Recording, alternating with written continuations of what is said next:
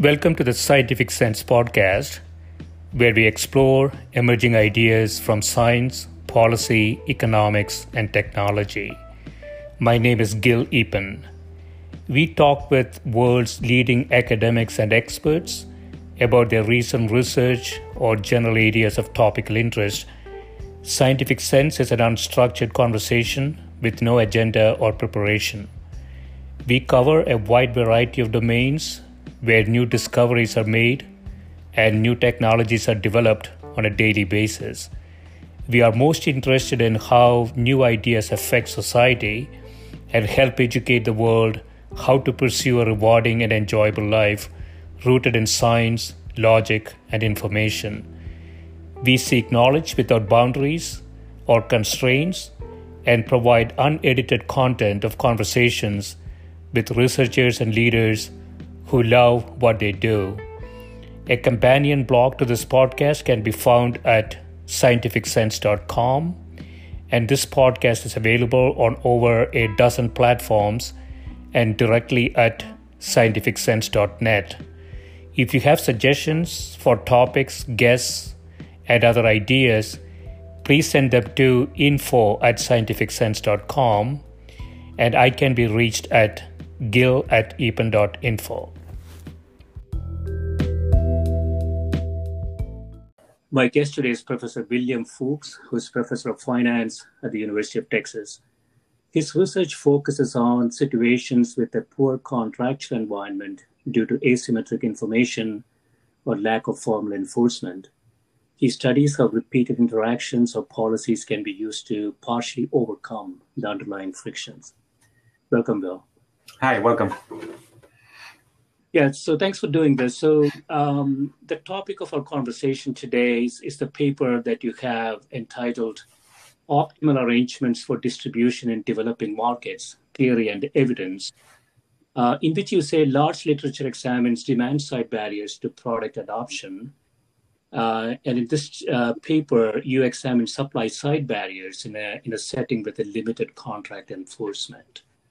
And I know that you have a field study here from Uganda, but before we get into the details of that, could you talk a bit about the motivation of this and why supply-side barriers exist, especially in developing markets? Yes, so actually this is kind of an interesting story to how this paper came about that helps explain this to some extent, which is one of the co-authors. So this is joint work with Brett Green and David Levine. And so David had done some prior work in Uganda where basically they studied sort of the demand side of the problem. What they did is they went house to house. They were sort of pretending themselves to be the salespersons, and they were doing this with these more efficient cook stoves that burn less, need less fuel and are also cleaner. And so basically, what they studied in their prior work was how offering a payment with installments and the right to return the good if the consumers didn't like it, how that increased adoption significantly. Okay? Yeah. So he told us about this, and he had some ideas. Wanted to do this more broadly outside. His work was in Kampala, the capital of Uganda, and he wanted to do some work on the countryside. And he faced a lot of problems of actually how to pretend to be the salesperson, how to manage a team, etc., to go and do this work. Yeah. And so he mentioned this to Brett and I, and we started thinking about it, and then we realized that there's sort of this interesting problem and this interesting question is if this was so profitable as David had seemed to uncover in his study, right? If this were such a good thing to do, to offer credit and the right to return, why is it that vendors are not doing it themselves? Yeah. And basically part of the issue is that if you think about it, especially once you go to rural areas, the vendor, right, the salesperson is really not very different than any other person in the village. And they don't have deep pockets. So in the same way that the random villager cannot afford to buy these things up front because they don't have enough cash, the salesperson also doesn't have enough working capital to provide credit and collect over time. So the cost of distribution, there is nobody to really step in and do the distribution. No, so there's two issues also when you think about. This has to do more with the fact that the local person doesn't have these deep pockets to be able to provide credit themselves. So and so that's kind of the friction on the supply side, that I cannot supply this credit, and I cannot maybe allow the person to have the right return because I cannot afford the risk that might be embedded in that for myself. And so then you think about, okay, what about somebody maybe from the city doing this? And then the problem is obviously they have to deal with the distance, with a lack of local knowledge, and somehow they have to incentivize an employee to do this work for them. So that's one side of the motivation for this project, is to see, okay, if we were, and we partnered actually with BRAC, which is a large nonprofit, and BRAC had these, I think they call it community health providers. So it's all women actually, and what they did is they sold low ticket items, some hygiene products, maybe malaria pills, and small things like that. And the idea was try to see if we could use this network of people and some better contracts to start selling larger ticket items that could have big value for the consumers, for the villagers. So examples of that are these efficient cook stoves or the solar power lights like we used in the experiment. So I want to understand this, Will. So is the problem that the supplier does not have sufficient financial backing, nor have access to credit lines, and hence they can't really supply it to the consumer? Well, they could supply it on a cash basis, right? So if I'm a local villager, and I run the local shop, right, these community health providers, they might be able to buy, one solar light at a time and sell it. And once they get paid in full, they can go and buy another one. But they cannot sell 5 solar lights with credit because they don't have the money to provide, in a sense, that credit. They need the cash up front to buy the lights. So the idea is maybe we can provide credit, working capital to these vendors, and with a hope that they would then be able to sell with credit. And we sort of instructed them to try to do that. And that way sort of create a credit chain, right? By where we would give credit. We were pretending to be like the big city supplier. And so we would give credit to the small retailer in the villages and hope that this small retailer would then give credit to the final consumer. That was kind of the idea. So the vendors here are intermediaries, and it's because they don't have access to credit, they can't really scale up. They have to go one by one sort of thing. But why wouldn't the manufacturer go direct to consumer in this market?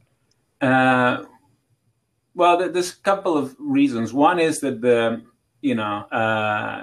it's sort of, hard to have that reach. And then if you were the manufacturer, then you have to worry about the incentives and worry about collecting. And, it's not that easy to, there's no enforcement or very little sort of formal enforcement you can do. And so it's not easy if some firm in Kampala wants to sell lights in a rural place, how do they get things to get paid and collect and all of those things? There's a big advantage of having a local person sort of doing this work for them.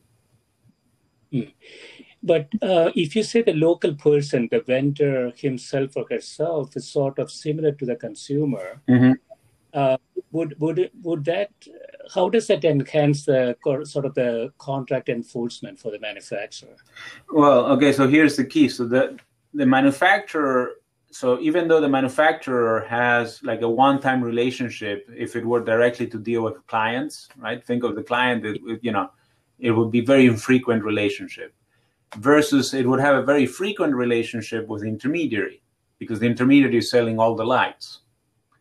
So the whole point of sort of our paper, and we have a big theoretical side to our work, is how can you design an incentive scheme, a working arrangement between the manufacturer and the local vendor, so that the local vendor actually has incentives to repay its debts and to use the working capital wisely and not just run away, which is the big consideration here.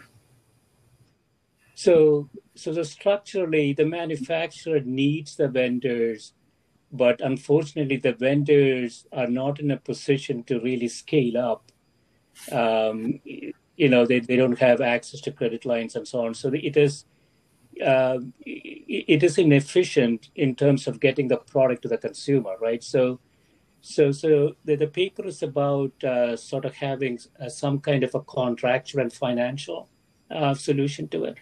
Yes, basically what we propose is, and we find a relatively simple arrangement, which is the manufacturer essentially has to give something that looks like working capital.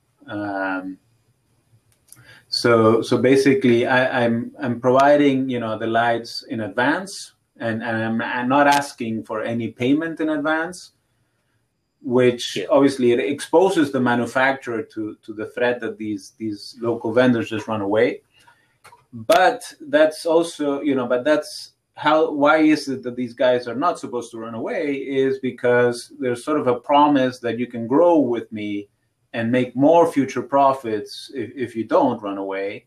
And so that growth opportunity is what's sort of supposed to discipline the relationship. So I don't want to run away because I know that, today I sell one light, but I come back, I can use those profits, I reinvest, tomorrow I can sell two, and so on. And then over time, I'm going to be able to make more money. And that's what's more tempting than just running away today with one light or two lights to start with. Yeah, so that's so interesting. So, the fundamental issue here is that in a developing market, you don't have contract enforcement. So essentially, you have to come up with a way to do this and reduce the probability that the intermediary takes advantage of you or run away from it. And so do you want to talk about the Uganda field study and talk about exactly what? Yes. So basically, what we did is we used solar lights, as I was alluding to before, as our sort of expensive good that we were going to test the theory with. And so the idea is these lights cost about $25 or so. These are solar. These are solar power lights. So it's basically a small solar panel, maybe 10 inches square or something like that, and then a one single light. That's what we use for our experiment. Actually, it was interesting as a learning experience for myself, is that when we were, testing or, asking the potential clients and vendors what type of lights they wanted and what was in demand, it turned out that another important feature is that the lights we used could charge cell phones. Okay, so these local villagers don't have electricity, but in many cases, actually, they have cell phones, and they actually have to walk sometimes for an hour or so into a town to be able to charge their phone and pay for that. So having the light also charge their phones was an additional value. And what's remarkable is the economics of this, right? Because what basically we're replacing is a kerosene lantern. And so, your average household's spending at the time about $1.50 to $2 on just a week on kerosene for the lantern, in addition to potentially some money to charge a cell phone. And this light that replaces that, right, costs about $25. Okay, so in about 10 to 12 weeks, you pay for the light. And then the light lasts about 2 years. Slowly the battery starts degrading, but you have about 2 years worth of the product. So it's a huge return on investment. Okay, the problem is that most households don't have those $25, to make the upfront payment. Okay, so what we did in the experiment is we contracted with these vendors that were part of the BRAC network. And then we randomized, and basically we did 3 orthogonal randomizations. So one of the randomizations was whether we were giving credit or not. Okay, so we would give it an initial couple of lights as credit, as initial working capital, or we were just offering them cash as sort of business as usual. Then the other randomization was we were giving the vendors themselves the right to return any unsold inventory. We wanted to take sort of the risk away from them if that was an issue. And then the third treatment that we also considered was giving them like an extra light. So you can think of this as almost like a little bit extra credit, if you will. But this extra light, we instructed them specifically to use it as a sales mechanism, as a loaner light. So the idea is that they would go to a household with the light charged, leave it for one evening or something like that, and then try to make the sale the next day. It's kind of a sample product. And so then we tested we saw over time how these different groups of salespeople did, and obviously we had a control group which is just business as usual, no credit, no right to return, and no loaner or experimental light. And so basically, we're in the control group, we only got around one light worth of sales. Okay, so they basically bought the first light, maybe 2 lights, and that was it. Once we, those that got credit, an initial credit, were around 7 lights that they were selling. And once you introduce the credit plus the loaner light, we were up to close to 16, 17 lights. Okay, so it's a huge, and these are statistically significant differences. It turns out that the right to return didn't matter too much, but the other 2 mattered quite a bit. So you go from about 1 to 2 lights to around 16, 17 lights. So it's a huge impact in terms of, sales that you can have by offering this more efficient contract. Yeah, so this is a situation where the supply chain is really choked because of capital constraints.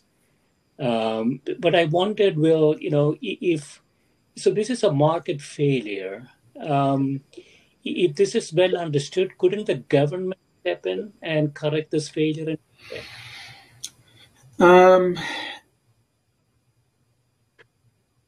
It's not that easy. I mean, I guess the government could try to do some lending schemes, right? Some credit schemes. I mean, that could be more useful for other things as well. But that always has its own, problems or difficulties. What's interesting is actually there's some pretty recent developments. We found out some of these as actually we were finishing writing our paper of firms that are using new technology as a way to sort of circumvent some of the problems.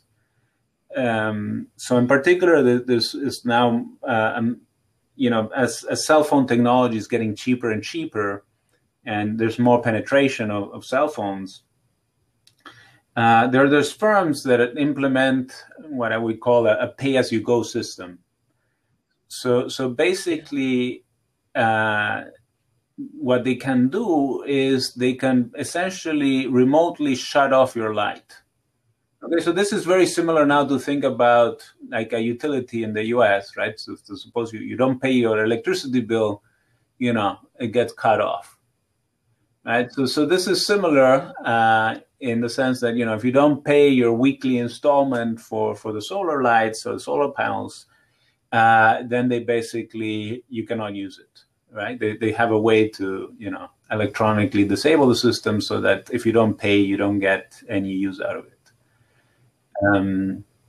So, and I think these companies are being actually quite successful. And their systems they usually use are a bit more expensive because you have to justify this extra technology. So they're slightly larger systems, but they're having success. And again, the key to the success is finding a smart way to overcome this temptation to default, right? So now if you default and you don't pay on the system, you really get nothing in return. Yeah, sort of a financial intermediation, right? So I was thinking it costs $25. The cost of the alternative is $1.50 per week. So, like you say, in 3 months you get your money back. So you could have a system where suppose you sell this at $1 per week. From the consumer's perspective, it is really good, right? They're saving 50 cents per week, but you're going to get it paid off in 5-6 months, and from that point on, you have free cash flow. Yeah. That's in a sense, that's the basis of our idea is that indeed what we told the vendors is, look, charge the final consumer basically the $1.50 that they were supposed to spend on kerosene this week. Just tell them, that money that you're going to save, instead of spending it in kerosene, give it back to me, and pay it to me as an installment for the system.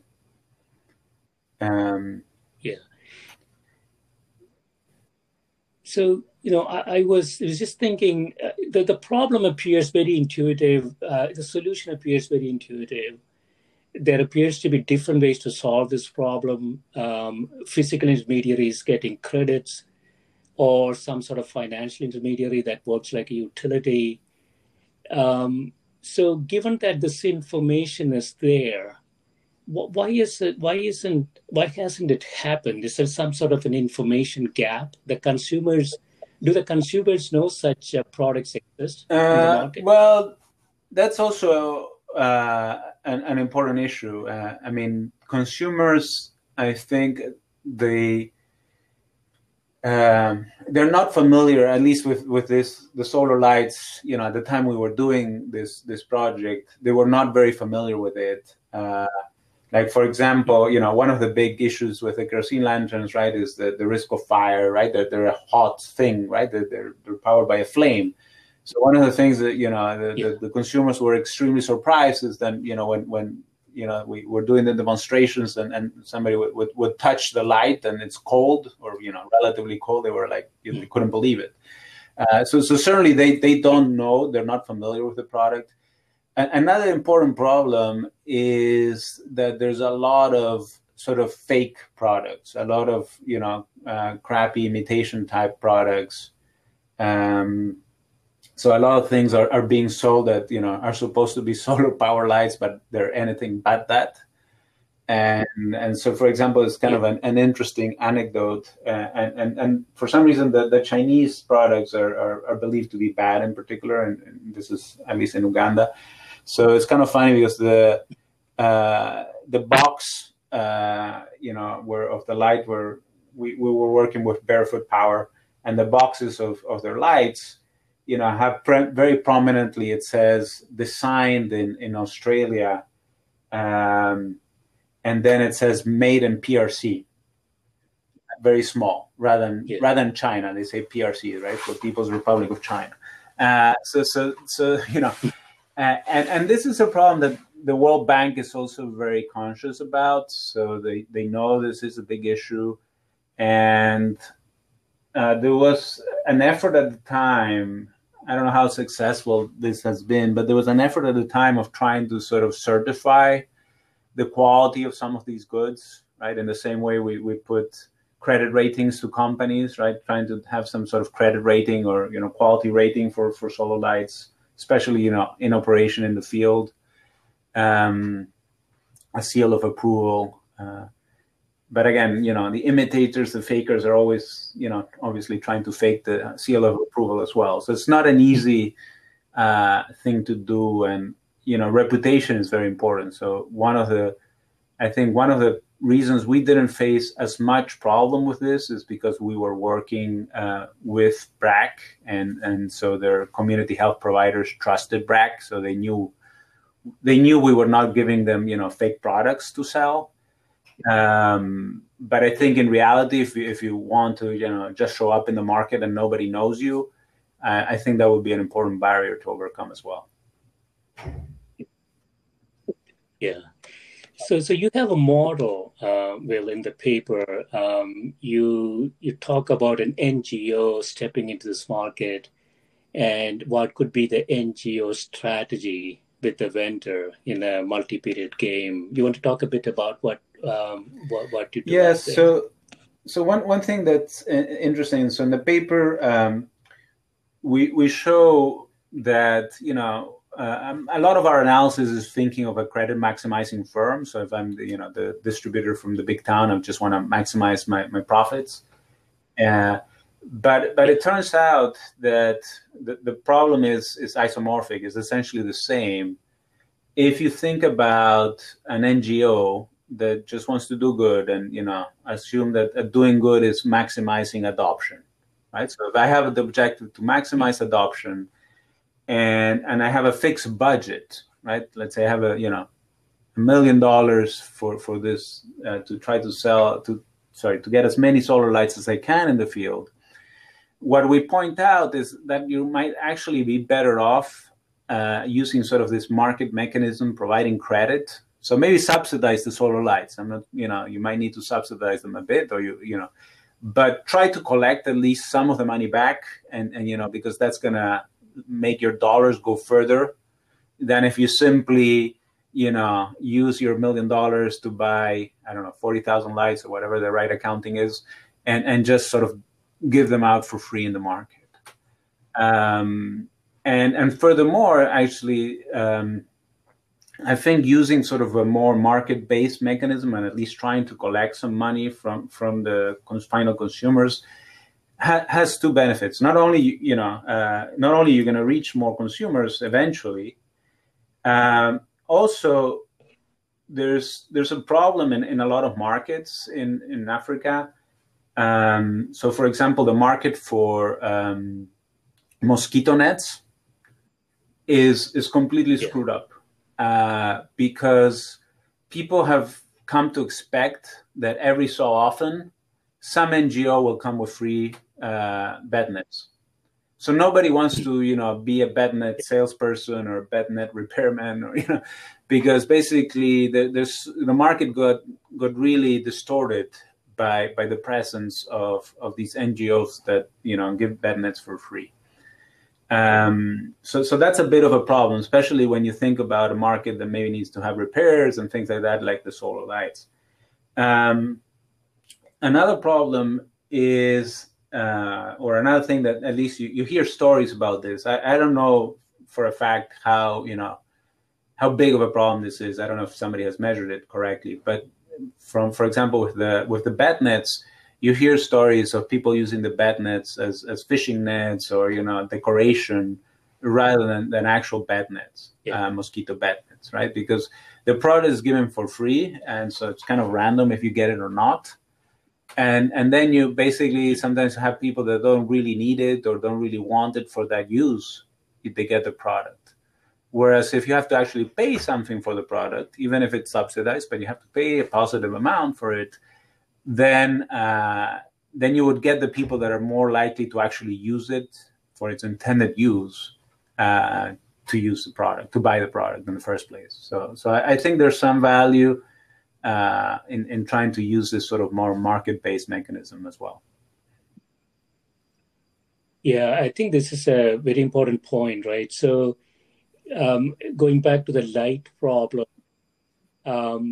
the issue there is the intermediaries are not really developed. They're not financially capable. And so if you have any situation where an NGO is dumping product at zero cost, then you won't be able to create a robust intermediary at any point because they will have no incentive to enter this market and build up a business. No, indeed, right? that's I think an issue, and when we were talking with when we were in discussions with BRAC and thinking about which products we would choose, they basically told us, no, let's not do solar lights because we won't get the vendors to want to carry that and have inventory in that and things like that because of these problems.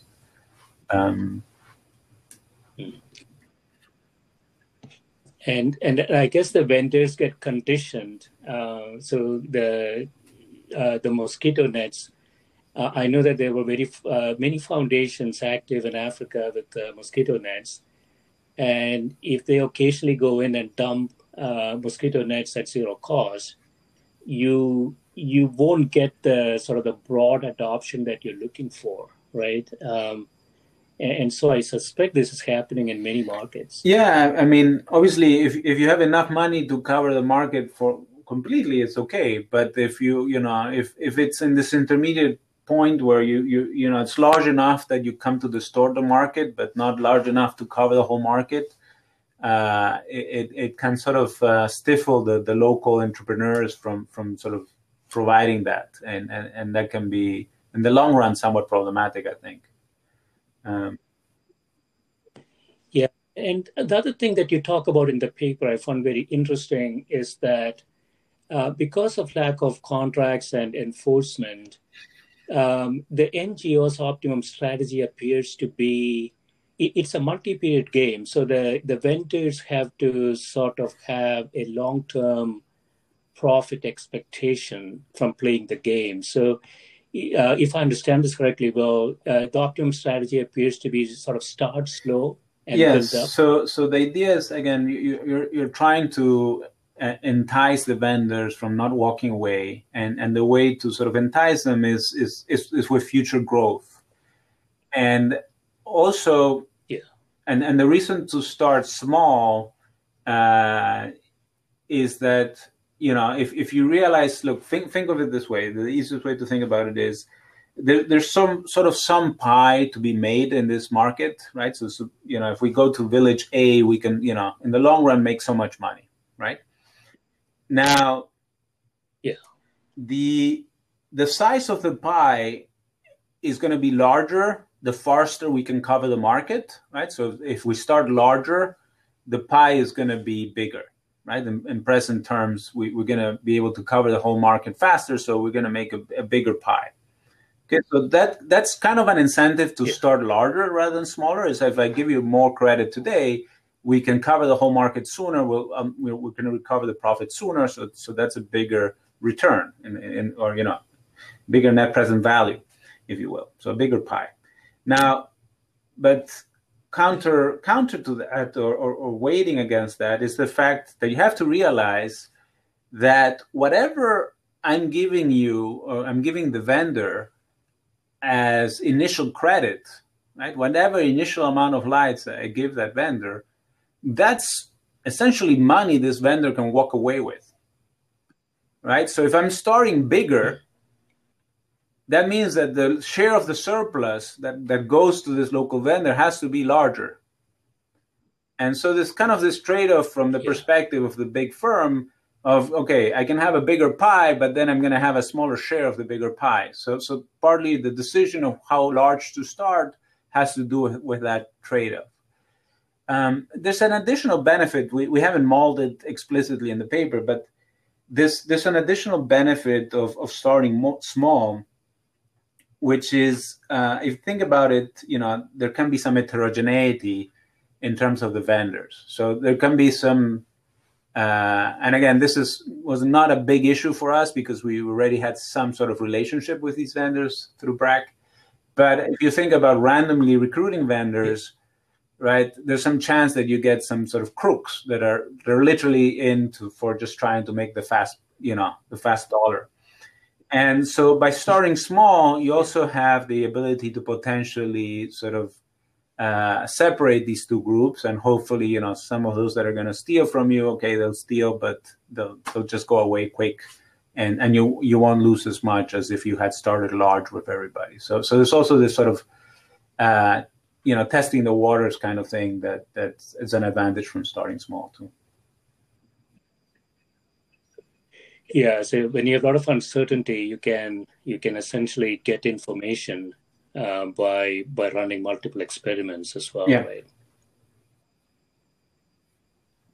I know that you have other similar studies going on in Latin America, and you haven't written papers around that yet. You want to talk a bit about what you're finding in Latin America? Well, we don't have findings yet. We were actually we were running our study when we got hit by the COVID, so we had to put everything on hold, and we just relaunched it. But basically, we're studying a somewhat related theme, which has to do with repeated credit and access to credit. And so we're working with a bank in Bolivia, for example, and we're studying two things with them. One is we're trying to motivate better repayment by offering the access to better credit terms in the future. And then we also want to study with them the complementarities between credit and training. So we want to, we're going to train and provide some sort of training services to part of the clients, and try to see, how that impacts the firms and the the repayments that they subsequently make. And again, the spirit is similar in that in the case in Uganda, in the sense that what I would like to do with these studies is find things that are self-sustaining, profitable. I want to be able to show, if it works, maybe it doesn't, but if it works, I would like to show, this bank or other banks, ways in which you can improve the business with sort of win-wins that don't need subsidies, right? So if we can find things, if it's worth training your clients, right, you should do it, right? One thing that's sort of interesting, there's a lot of papers in economics that study, the impact of training and stuff on firm outcomes. And one of the questions is, is it a good return for investment, right? Would a firm like a bank, especially if there are important complementarities, want to set up trainings, and would that be sort of profitable for them to do? So that's part of the spirit of the question.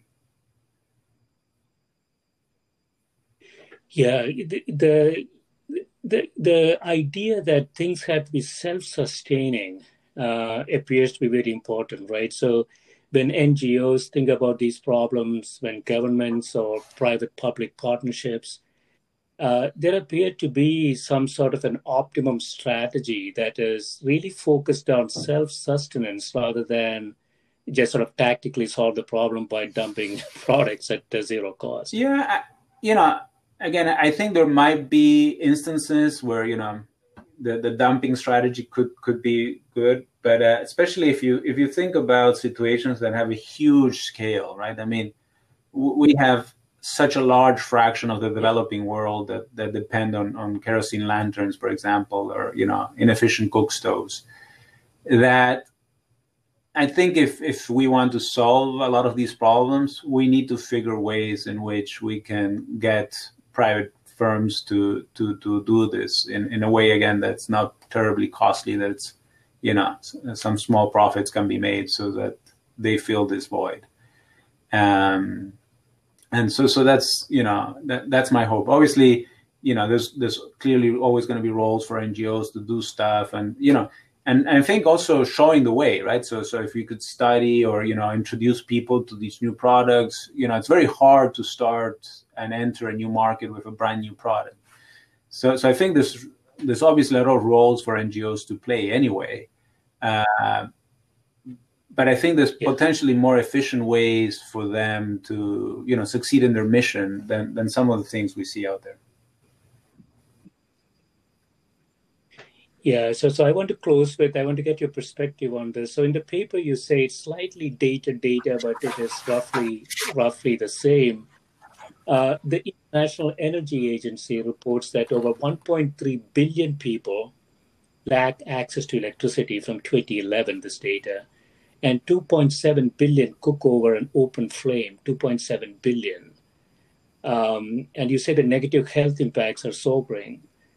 United Nations Development Program and World Health Organization report that 1.6 million deaths per year in developing countries are caused by the indoor air pollution attributed to traditional fuels. So, I mean, this is not a small problem, and it appears that it's pretty well known, and it's a large problem. So in conclusion, well, if you take a problem like that, how do you think the world could solve something like this? What would be the best way to address this? Well, I mean, obviously, there's a lot of people working on this, and a lot of people coming up with different ideas or ways to attack it, and also I don't think there's sort of necessarily one unique solution. Another thing you realize is that there's a lot of idiosyncrasies, right? So what might work in one country might not work in another. There's a lot of entrenched interest in some case. Somebody's selling the kerosene today, right? So if you're going to displace that person, that's something to be worried about, right? Who's doing that, for example? But as you say, the problem is sobering. So one statistic actually that always stuck with me when I was it was really stark when I read it, was that especially children, indoor air pollution is a very big problem, and children and women are the most affected, and they estimate that it's like smoking 2 packs of cigarettes a day.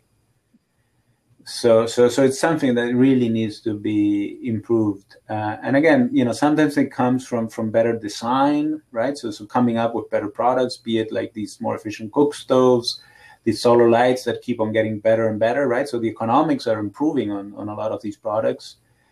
New technology like having this ability to have a kill switch opens new sort of business plans, if you will, ways to do business.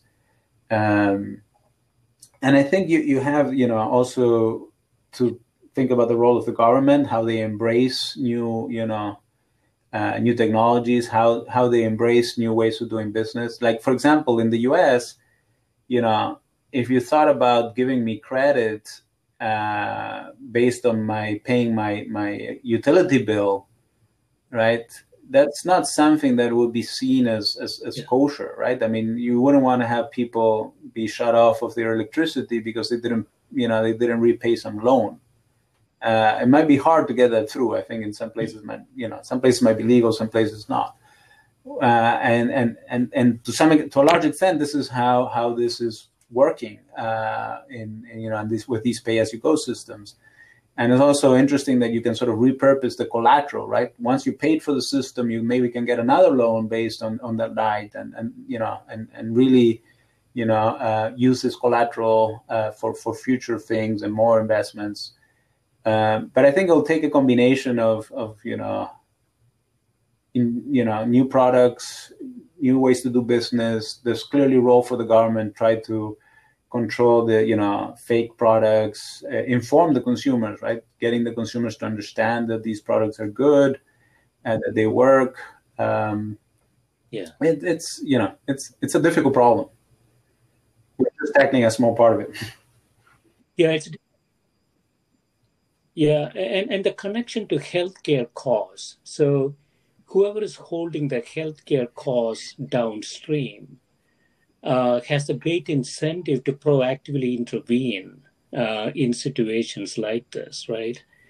And I think that entity is likely the government.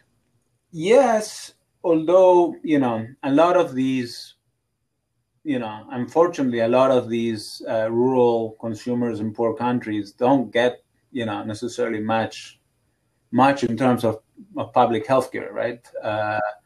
So if some of these kids grow up to get lung cancer, it's not like they're going to really get great treatment for it. And so we really want to avoid that from the start. And that also opens another issue that I think is worth pointing out, which is, even the consumers sometimes are not that aware of the health ramifications and, the health consequences, right? So will you understand as a, rural Ugandan that, 20 years down the line, you had this problem because you were cooking on an open flame when you were young? It's not that obvious. And for example, that was not something we stressed as much when we were selling the lights, because we realized that was something they were not internalizing. They could relate to the fires and the risk of, having their family burn. Obviously, that's very present. But something that's sort of slow building, it's much harder to convey the urgency of change in some sense. Yeah. Excellent. Yeah, this has been Thank you, great, Jill. It was my Thanks pleasure. so much for spending time with me.